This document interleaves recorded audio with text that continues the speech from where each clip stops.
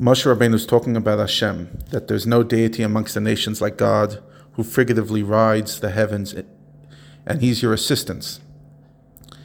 He rides the skies which are in a boat for Him, the God who preceded all these false deities.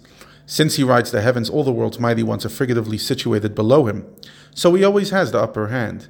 He therefore expelled the enemy Sichon and Og from before you and said to you, destroy them. You will therefore be able to dwell safely and individually, not needing to congregate together in fear of enemy, just as Yaakov blessed them that God would be with them in the lands of their fathers, in a land of grain and wine. And not only will Yaakov's blessings come true, but Isaac's as well, which begin with the promise that their land's heavens will drip dew. But why should I bother to list all the details of your blessings? You have been blessed with everything. And this line is my favorite line in the whole Torah. It's because it's the final line that Moshe Rabbeinu tells the Jewish people. The last words. Ashrecha Yisrael. Fortunate are you, Israel. Who is like you, O people whose salvation is through God? The shield who helps you, your majestic sword. Your enemies will lie to you, pretending to be your friends, but you will tread upon their heights.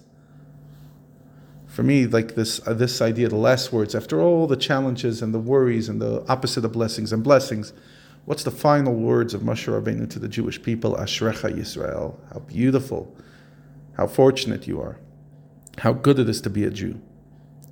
Having finished his farewell address, Moshe miraculously wrote down 13 complete copies of the Torah, including the following 12 verses, crying as Hashem dictated the last 8, which describe his death, and gave 1 copy to each tribe and 1 copy to the Levites, as described above.